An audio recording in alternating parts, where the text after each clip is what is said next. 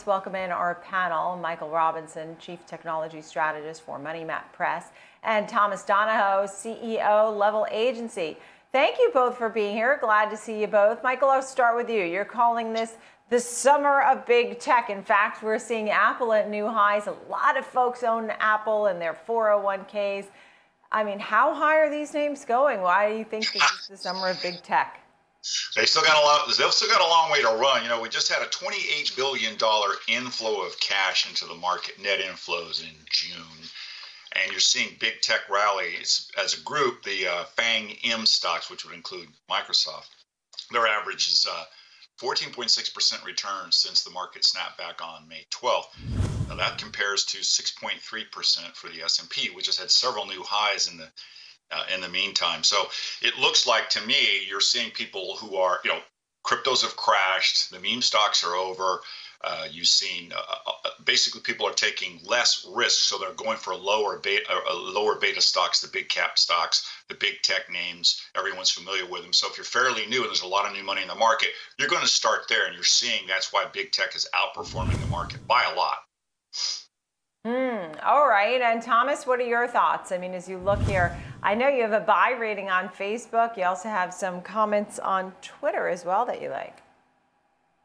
Correct, Nicole. I've rarely seen an ecosystem in a time period where there's so few risks for most of these FANG plays. Facebook, Twitter, Google. I mean, these companies that had a few either existential risks or a few long-term question marks in terms of what marketers and advertisers, where and how they're going to spend. Frankly, in the month of June, nearly all those questions were answered, specifically around Facebook and Twitter.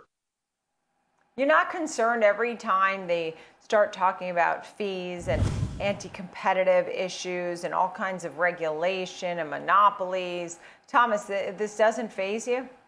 So again, every time you and I've talked, I've loved to death Facebook's model. I think agnostic of their performance and how well they run their company and their top and bottom line. It's always that existential threat.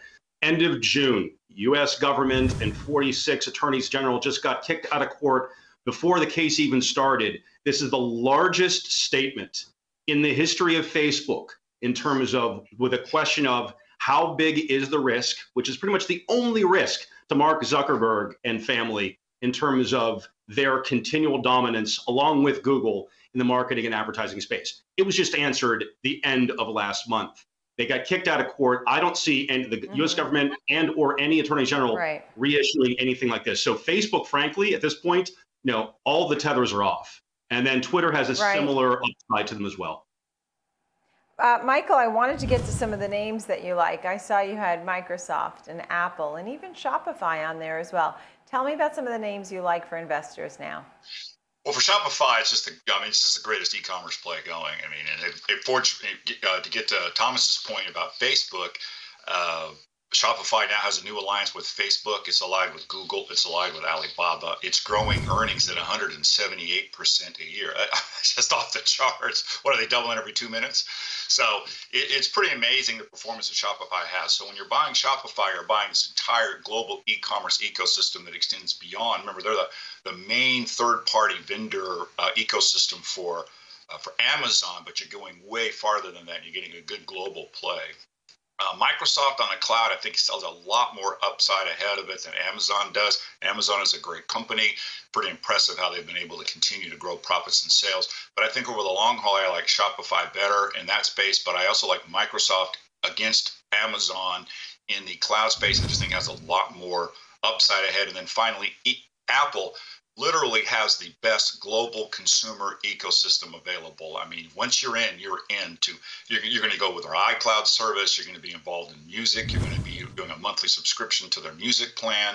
So they're going to continue to do very well, and it's priced attractively relative to the other names. And let's go back to my first point, which was that you've seen a historic level of inflows of new cash into the market. Those people are going to be somewhat price sensitive. So just on what's called a cross price elasticity of demand, people are going to go more for Apple than they are some of the other names in the beginning anyway. So I see this is going to be a great summer for big tech names. Yeah. As we talked about Shopify and Amazon, Thomas, did you have a thought on all things e-commerce? Shopify is without question. Anytime an executive marketer like myself is asked by any client whatsoever what platform you're going to go with, the answer is Shopify, much like a Facebook or a Google. There is a distant second competitor.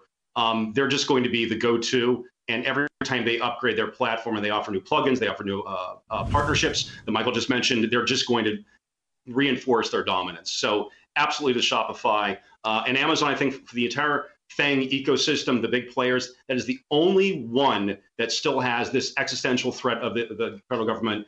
But unless they trip directly into, a Sherman Act, Clayton Act, FTC antitrust, they're going to get to $5,000 a share. And I see no reason, aside from that single existential threat, that they would.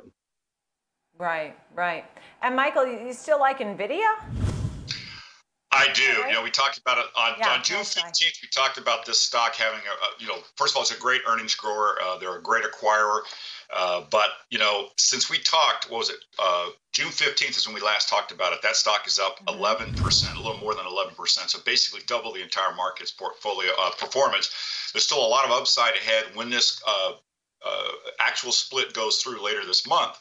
You're going to see even more of a catalyst. So this thing has been in a strong uptrend. I mentioned earlier, May 12th from the rebound, that stock is up more than 44%, almost 45% since May 12th. So it has been putting in a scorching performance, and I still see plenty of upside ahead. I see. All right. Well, I think it's been an exciting round here that we've discussed here. Michael Robinson, Chief Technology Strategist, Money Map Press, and Thomas Donahoe, CEO, Level Agency. Thank you both.